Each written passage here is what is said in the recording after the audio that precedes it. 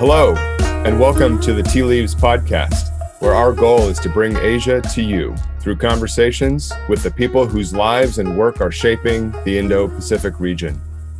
I'm Rexon Yu, managing partner at the Asia Group. And I'm Sherry-Ann, anchor for Bloomberg News Daybreak Asia and Daybreak Australia. Each episode, we will explore the diversity and vibrancy of Asia through discussions with important Asia-focused government and business leaders, artists, entrepreneurs, and thought leaders. Today, we are pleased to be joined by decorated Admiral, Ambassador, and National Security Leader Harry Harris. Ambassador Harris most recently served as the U.S. Ambassador to South Korea from 2018 to 2021. Prior to that, he was commander of the U.S. Indo-Pacific Command and the first Asian American to hold that position.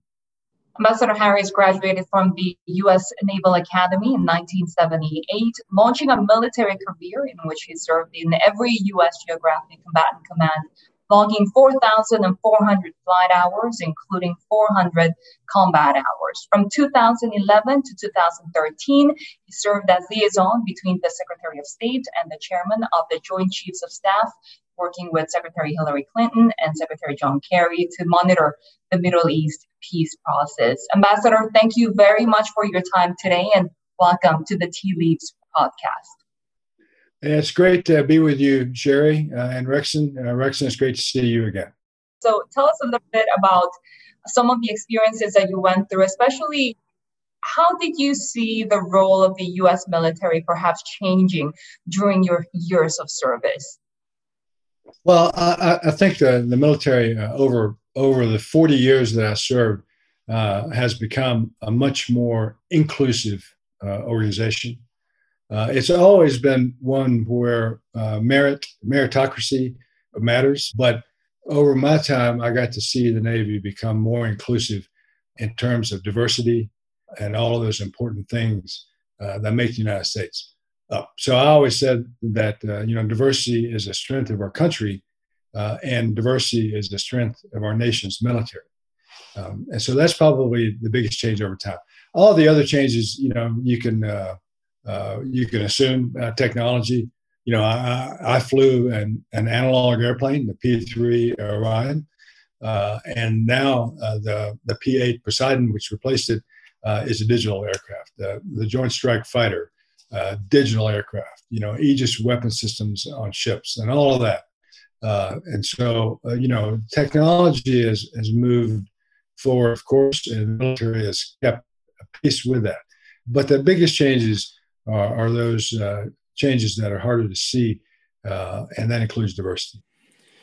Ambassador, thanks. Can we start jumping into the time you spent as ambassador in South Korea? As we were talking about before, this wasn't your first exposure directly to diplomacy, State Department, given your time working with and serving Secretary Clinton as the military advisor to the State Department. But the ambassadorship in South Korea thrust you into a far more prominent position. And as a military advisor, you are among a few who have made that transition and reminded, if we go back a bit, to George C. Marshall. So can you reflect on diplomacy as a retired admiral who oversaw military strategy, defense relationships across the Indo-Pacific region? Talk to us a little bit about that transition and your reflections on it, having stepped down from the job about 4 months ago. Sure. Thanks, Rexon. I never planned to have a diplomatic career following my time in the Navy. I planned to go fishing, to be quite honest with you. And I was asked, first to go to Australia, and then literally the 11th hour and the steps to confirmation, that was pulled, and I was moved over into the South Korea posting. And then I went through the confirmation process for that. And then, I retired from the military on the 1st of June. And on the 4th of June, the following Monday, I was in Washington at the Ambassador Seminar course. Testified before the Senate Foreign Relations Committee on the 14th of June. I was confirmed on the 28th and sworn in on the 29th, and I left to get going. Stopped in Hawaii, picked up the wife and cats, and then went on to Korea. I think that our system is different than most countries. I had the opportunity to work with many countries, ambassadors and country teams in Seoul. Our system is different, markedly so, in that the president selects a lot of folks as ambassadors who are not career foreign service officers. I don't want to debate the merits of that. It's a subject that's near and dear to a lot of people's hearts. But I will say that I felt prepared, just based on my background, to be the ambassador to one of our key allies, especially a military ally like South Korea. I was not prepared, and I learned. The ambassador seminar in Washington is helpful in that regard, and how to be an ambassador in working inside an embassy, because that was new to me. I will tell you that, as we briefly talked about before we came on air, my time as assistant to the chairman of the Joint Chiefs, where I worked directly with the Secretaries of State Hillary Clinton and John Kerry, were instrumental in preparing me to be an ambassador. It was also just, I'll say it because it's true, it prepared me more for my role as a four-star admiral in the Pacific, first as Pacific Fleet and then as Indo-PACOM, than anything else. Because the people I work with and dealt with on a daily basis in uniform at that level, and certainly as an ambassador, were people that I had met in working with Secretary Clinton and Secretary Kerry, and I worked with in Washington, who are in the administration now. So I felt prepared for the job. Great staff, great help at the embassy to carry me along, by the way. Ambassador, can I pick up on this point of the role of the ambassador in the embassy to ask you, you spent 3 years working with President Moon and his team. You have a textured, sort of deep sense of our South Korean ally, the leader's objectives, what drives him. As you think about what's ahead of us, President Moon's will visit Washington, D.C. in about a week's time, and President Biden will host him, second world leader to be hosted. President Moon has about a year left in office before the election in April of next year, where a successor will be selected. It won't be him. Give us your perspective on what you expect to be South Korea's priorities when it comes to relations with the United States. Obviously North Korea tops the agenda. And then second, I would submit would be, and arguably just behind North Korea, is China. What animates President Moon in terms of what he hopes to achieve and what we should expect? Yeah, important question, Rexon.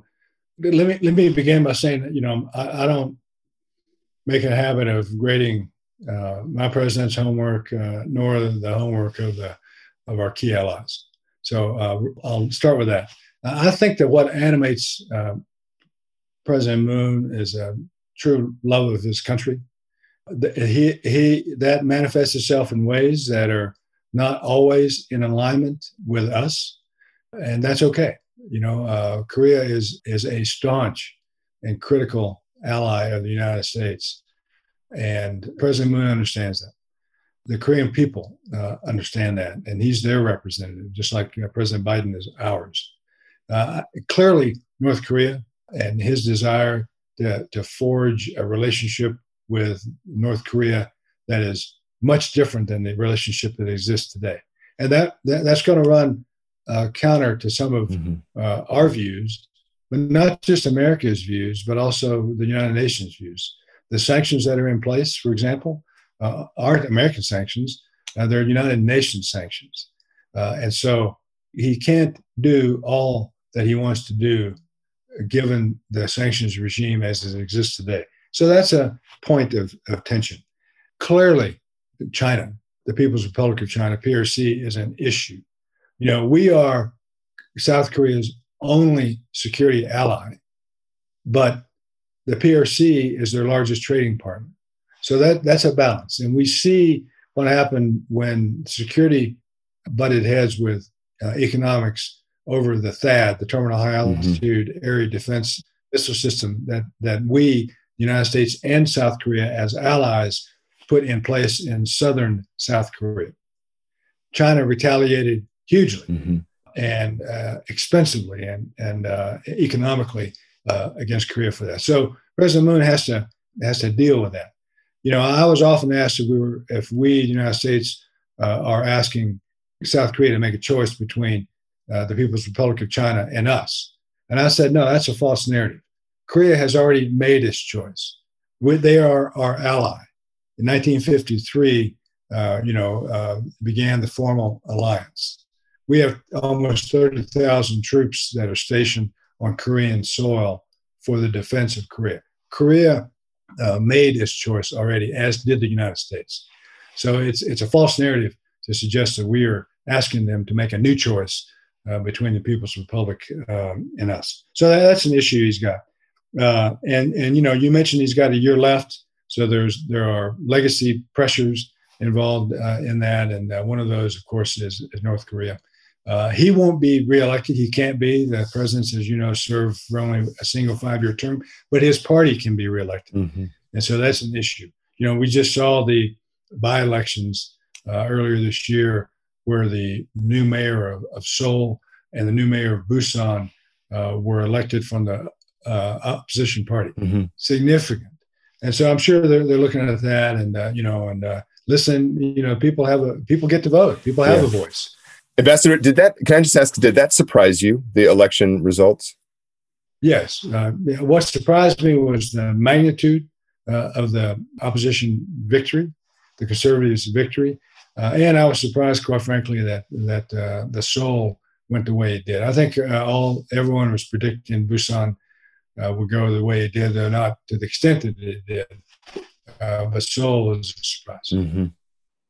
One of the points that you made earlier about how costly it was for South Korea to install the THAAD anti-missile defense system.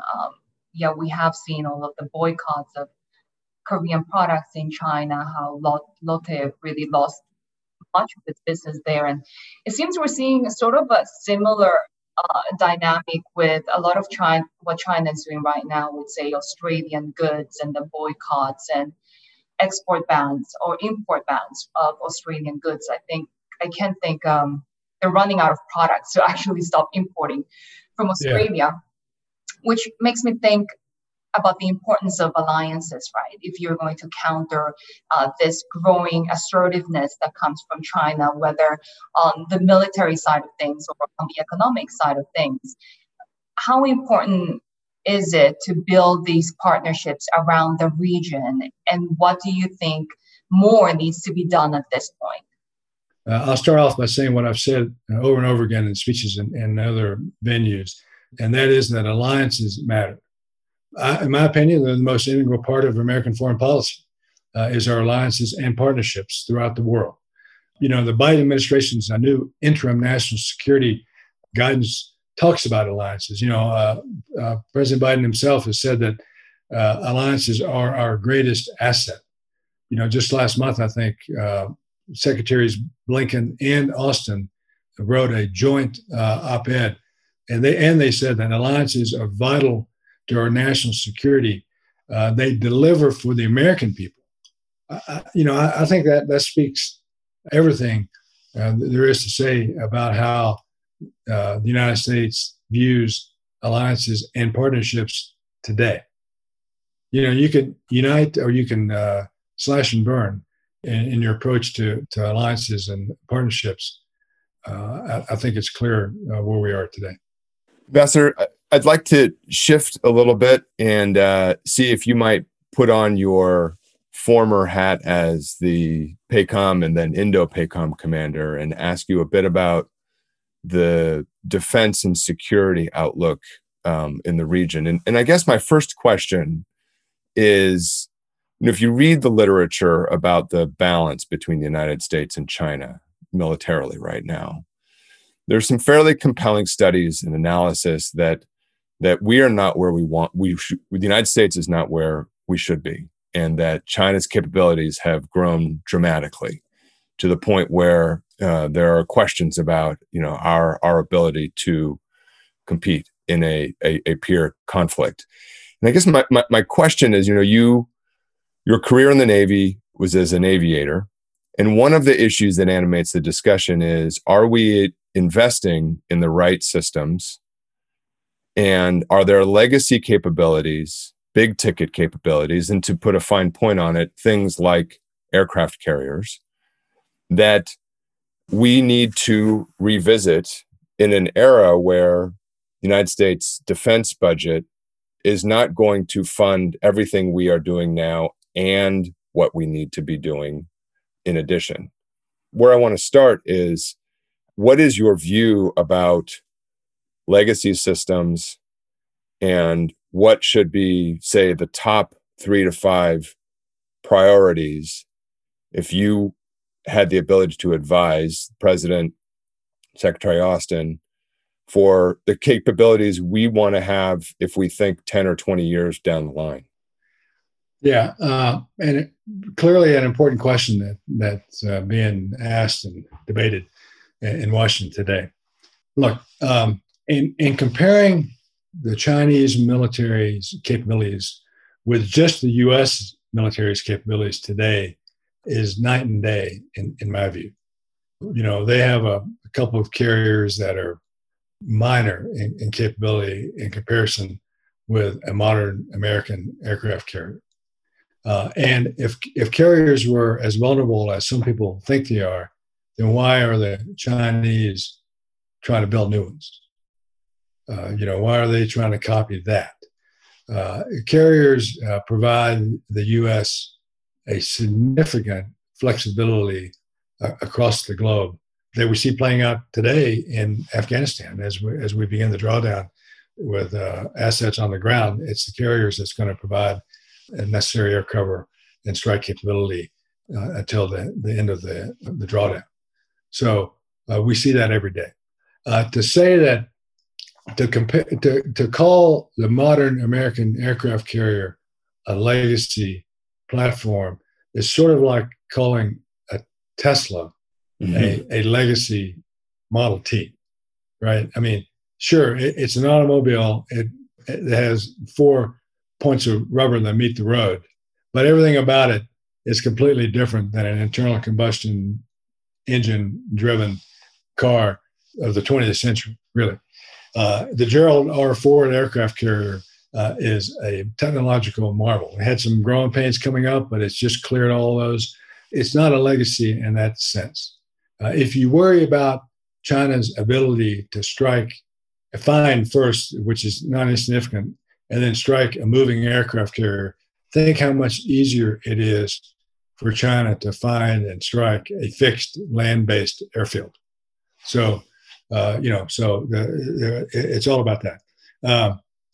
Amel Davidson, who followed me at INDOPACOM just before he retired earlier this month, he called for a $27 billion Pacific Deterrence Initiative to Congress over 5 years. That is, in my view, essential. And it's not a lot of money. We're talking $27 billion over 5 years on a defense budget that's almost $1 trillion. So, I think that kind of investment is essential to keep us on step with regard to the Chinese threat in the next decade. And he's put a time limit on it, right? I mean, I never did that. I said that the 2020s was, quote unquote, the decade of danger. He has said that China could be in a position to invade Taiwan in 6 years. So, he's privy to a lot more intelligence than I am. And so he made that assessment publicly. So, I think that we should take that into consideration and take it to heart, that he's put a time limit on it. He's asked for a very modest increase in focused funding for INDOPACOM requirements. And I think that gets at the issue of staying abreast of China. And if I could just follow up, just to push you a little bit, Ambassador, if you think about priorities, like, and you think about capabilities, what do you lift up? What are your top three that for the United States, if you think out, what are the top three needed, most important investments for where we want to get to 10 years from now, 20 years from now? Those are the things we've got to put in motion today. Yeah, I think command and control associated with missile defense, critical. And Admiral Davidson talked about upgunning, if you will, Guam. Guam is where America's Day begins, right? That's what they say. I believe that Guam will be the first target in a salvo of attacks against the United States, against the rest of the United States. We can't ever forget that Guam is part of the United States. So command and control in ballistic missile defense, top requirement. Investments in space and cyber, top requirement. We're seeing, we see the infrastructure attacks just last week on Colonial Oil on the East Coast. Space and cyber investments. And then I think ASW, anti-submarine warfare. We are the preeminent, the United States has the preeminent submarine force in the world. We have to keep that. We have to maintain that. We have to nurture it, resource it, and ensure that we never lose that edge. So I think those are the top three. You mentioned the Colonial Pipeline. How has the face of national security changed over the decades that you've been in service, given that, of course, we're now talking cybersecurity, but we've also gone through the pandemic, and it seems that health security is as important to the defense and national security of a country? Well, I mean, we're seeing threats now that we never saw, when I came in the military in 1978. When I went to the academy in 1974, we were still using slide rules. And then we moved into calculators in my second year there. And then, here we are today. So cyber threats, enormous capability in cyber, right? I mean, enormous positive benefits just to normal people like you and me today, just to have, this is an outcome of the technology and all of that. But there's a dark side to all of that. And we're seeing it play out. We're seeing the infrastructure attacks, ransomware attacks, entertainment industry attacks that are cyber-based. We see state-enabled cyber attacks against countries as well. So not insignificant. We have to have a way to improve our own infrastructure to prevent this sort of stuff.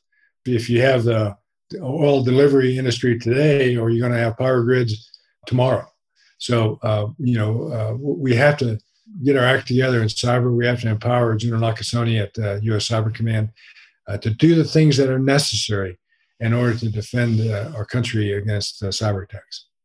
Ambassador, as commander of Indo-PACOM, the region in your area of responsibility extends, out to India. And, there's been a substantial push and, frankly, in my view, more progress than you might have anticipated in generating alignment and greater common interest among the United States, Australia, Japan, and India, the so-called Quad countries. And I think this is the interest in deepening and expanding our relations with India bilaterally, and then through this and other groupings. I think everybody shares this interest. My question, I'd love to hear your thoughts on, based on your time at PACOM and your reflections serving out in the region, what's in the art of the possible, do you believe, with India over, again, I tend to want to hear perspectives in a bit longer time frame, 5 or 10 years from now, right?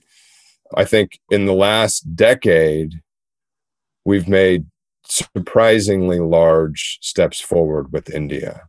And I think 10 years ago, hard to predict we'd be where we are today. So where should we be aiming as the sort of guidepost that informs our particular actions when it comes to a partner, not an ally, a partner like India?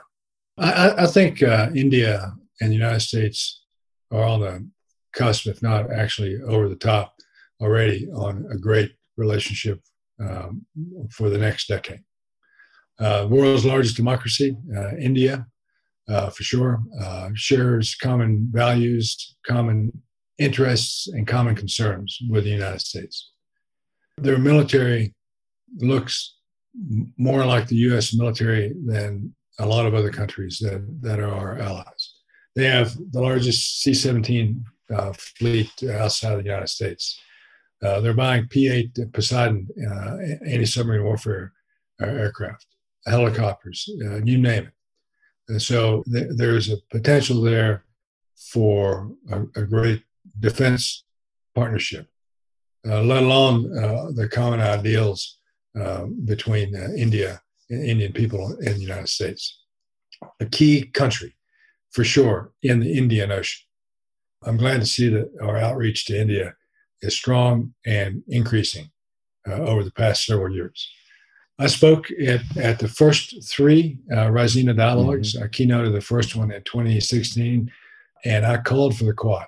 I called for a resurgence of the Quad. The Quad had gone into hiatus 2007, 2008 timeframe, and I called for it to be brought back into being. I was ridiculed at the time by some pundits in Washington, but I'm glad to see that we are approaching the Quad in such a proactive way these days. I think it's important to talk about what the Quad is not. As people have said, most recently, I think Edgar Kagan said, the Quad is not an Asian NATO. It's not a military alliance. He called it an open architecture that can address challenges like climate change, the COVID pandemic, technology, and the like. When I'm asked, should other countries become a member of the Quad, I've likened it to American college football, right? I mean, the Big Ten has 14 teams. The Big 12 has 10 teams. So who says the Quad has to have only 4 teams? Why can't the Quad have 5, 6, 7, 8 teams? But I think it's important, though, that you look at what the Quad stands for. It's, the 4 leaders got together and wrote an op-ed recently, and they talked about it's democratic nations dedicated to delivering results through practical cooperation. So democratic nations delivering results, practical cooperation. Why would countries like South Korea not want to be a member of the Quad? And who's to say they can't be a member, right? There's no referee, there's no president of the Quad, there's no general secretary or anything like that. So, I think it behooves countries like Korea to look at the Quad, and I think they would find that the Quad's values, such as they have been articulated, comport with them.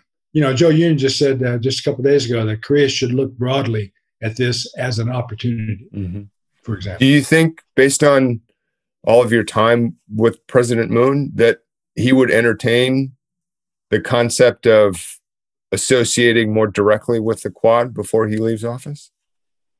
Well, I think he should. I think, as Joe Yoon said, this is an opportunity. There is an element of the Quad, though it's not formally stated because there's no formal document that says this is what we believe is the Quad, except for the statement that the 4 leaders made. There is this concern about and support for the idea of a free and open Indo-Pacific, right?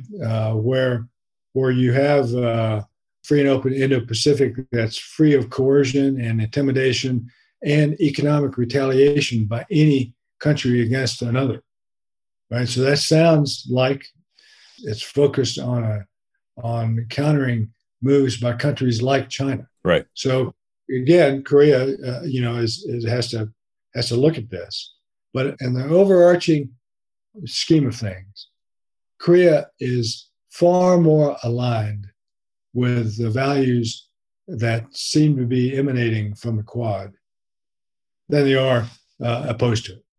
So, I think they should, the government there should seriously consider figuring out how to join in the Quad. And there's an element also of Japan is in it and all that. But in my reading of things in the past few years, Japan is not blocking South Korea from cooperative diplomacy, if you want to use that term. I think Victor Cha coined that term recently, this idea of cooperative diplomacy, which the Quad is clearly squarely in that quadrant. Japan is not going to block Korea from participating in cooperative diplomacy. And I think Korea should not block itself from the opportunity that something like the Quad affords. You mentioned that back in 2007, 2008, you wanted a stronger Quad, more meetings. And now we're seeing this happen. And it seems to be sort of a counter reaction to a more assertive China, like-minded allies coming together.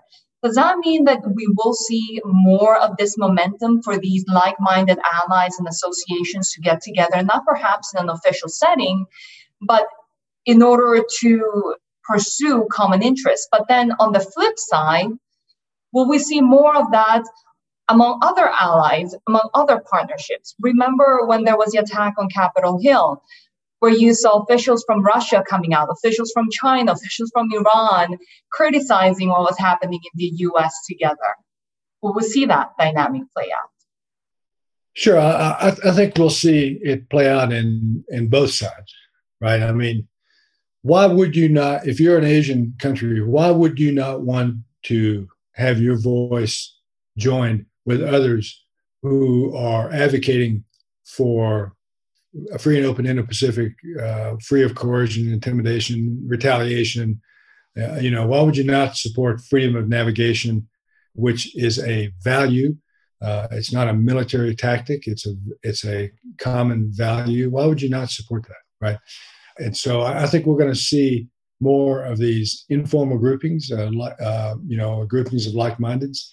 There's a movement out called, there's a Democracy 10 grouping that's starting to sort of coalesce. So I think these are important voices, and it allows small countries to join groupings where their voices can be amplified, right? I fully expect to see more of these.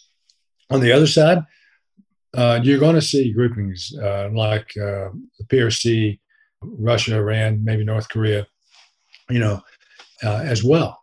But that's no reason why we shouldn't support these other groupings. In fact, it's a reason to have these other groupings.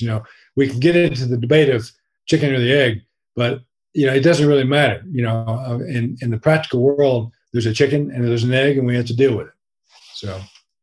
One might argue, it's always a complex, challenging time, but I think it held true a little more during your tenure in terms of U.S.-South Korea relations. We have a deep alliance, goes back decades. We fought shoulder to shoulder, but certainly a time when I think some elements of the alliance and the relationship were stressed. Can you talk a little bit about some of those challenges and how you approach them? We had a difference of view over money in terms of how we share costs for the alliance, and between allies, that's one of the most difficult things to come to agreement on. And I know we want to get to the question of North Korea, given the summits that occurred, between the United States and North Korea. But can you speak a little bit about the dimensions in the relationship, some of the complexities, and kind of how you see the path going forward? Yeah, so great question. And my time as Indo-PACOM commander, and in the beginning of the end of that time and the beginning of my time as ambassador flowed together. And it's important that I make that comment, because at the end of my time, at the end of 2017, we were at the height of fire and fury, provocations, ballistic missile tests, nuclear tests, and all that from North Korea, and I was in command. And then as I was transitioning and in the ambassador course that I talked about and getting ready to testify, we had the Singapore summit. And before that, in the early part of 2018, the Pyeongchang Winter Olympics. So the dynamic had changed completely. By the time I got to Korea, it was in an entirely different place from when I visited Korea in 2017. A palpable difference, right? I mean, right there on Gwanghwamun Square in front of the embassy, the heart of downtown Seoul, people were relaxing. You could almost see a sigh of relief, a sense of relief that the pressure from the provocations from the north were gone. So that was the environment that I came into, based on the environment that I left, which is dramatic. You talked about SMA, the Special Measures Agreement, the cost sharing agreement between the United States and our different allies. Each one is different. And, the SMA was about to expire when I got to Korea. And, they were roughly paying $800 to $900 million a year. President Trump asked for a $5 billion per year cost sharing agreement, 500%. That was hard for our Korean ally to swallow, especially after they had paid almost $10 billion in building Pyeongtaek, Camp Humphreys, the new base for U.S. Forces Korea, moved out of Yongsan and all that.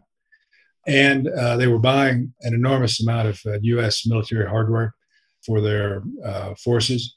And on top of that, we in the United States asked them for a $5 billion, 500% increase in their contributory support to cost sharing. Hard to take, hard message to deliver. But I'm the president's envoy. That's the role of the ambassador. So, I deliver the message. We never got it done. To be honest with you, I can't blame the Koreans for not doing it. Now it is done, in a much more, I think, fair way. Mm-hmm. So I'm pleased that is behind us. It's a multi-year agreement, so the rest of the Biden administration first term doesn't have to deal with that. The rest of the Moon administration and well into the next administration won't have to deal with it. How great is that? Now the two allies can deal with other important issues. Other things that happened during my time, which were significant, pandemic, that started at the beginning of 2019, ran through the rest of my time there. I think Korea is a role model for the rest of the world, a global model on how to deal with a pandemic. Follow the rules, follow the science, works in Korea, and the results speak for themselves. Trade and economics, big part of my time there. I was very comfortable dealing with the security aspects of the alliance, even the Special Measures Agreement, as difficult as that was. Economics was new to me. Trade was new to me. Foreign Commercial Service, great outfit. Commercial attachés, posted in Seoul, they work for the Commerce Department. Very helpful. So we got KORUS, the Korean-U.S. Free Trade Agreement 2.0 done. Hard negotiations, but we got them done, and that was terrific. THAAD, of course, part of the whole equation. Retaliation from the PRC, and all the issues dealing with the PRC, People's Republic of China, and how the intersection of that and our alliance. I'd like to ask you about something that you said earlier, that a lot of the things that you learned while you were working with Secretary Clinton and Secretary Kerry, you took to the job of diplomacy. But of course, as you said, we're delivering a message that was very difficult, coming from a very different administration, with very different views on all of those issues that you talk about. How did you resolve the two?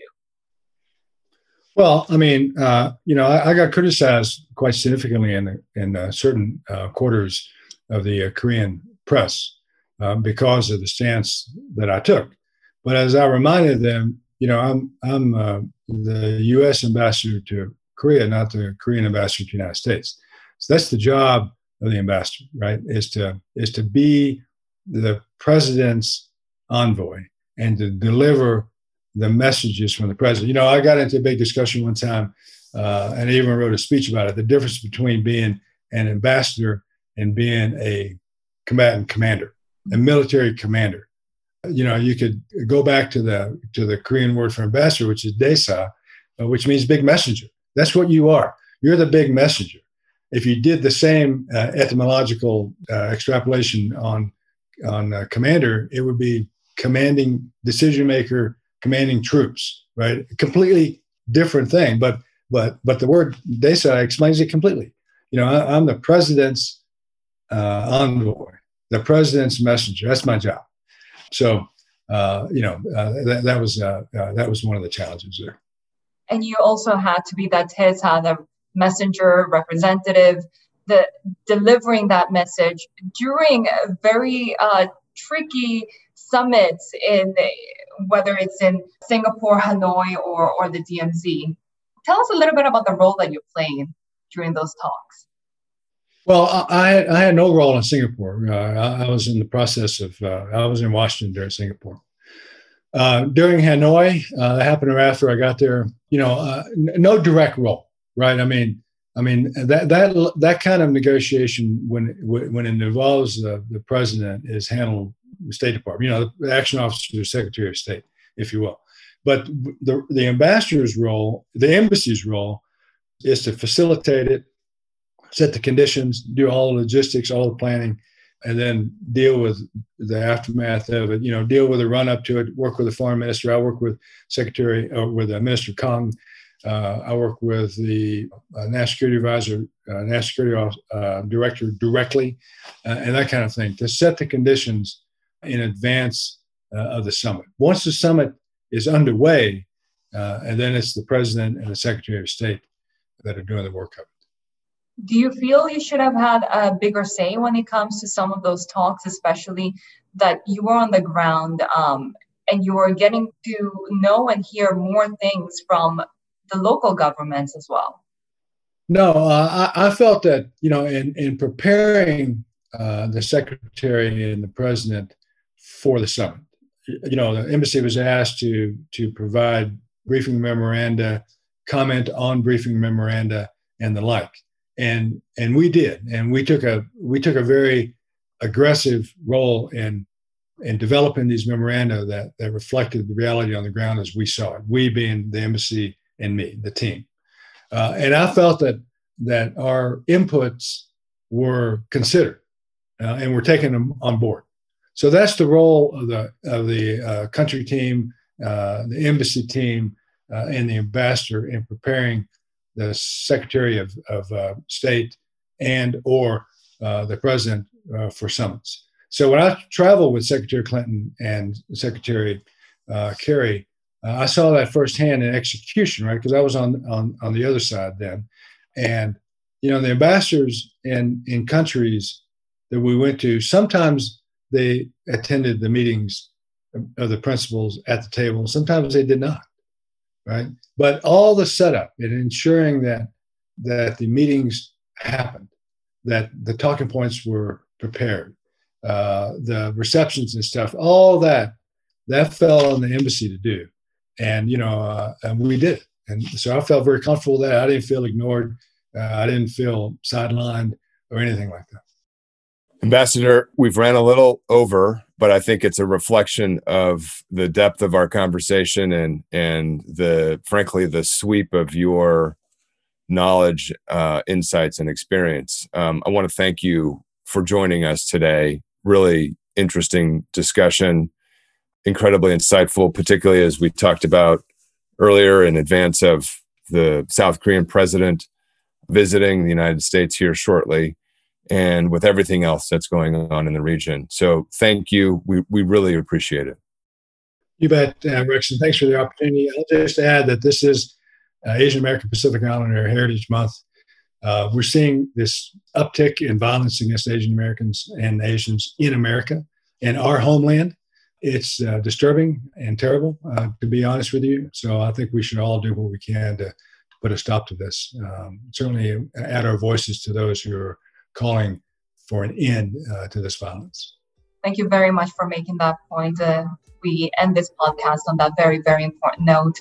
And thank you to our listeners. Please be sure to rate us on Apple Podcasts, Spotify, Stitcher, or wherever you can get your podcasts. You can also access a full video of our conversation at theasiagroup.com. We'll see you next time on TV.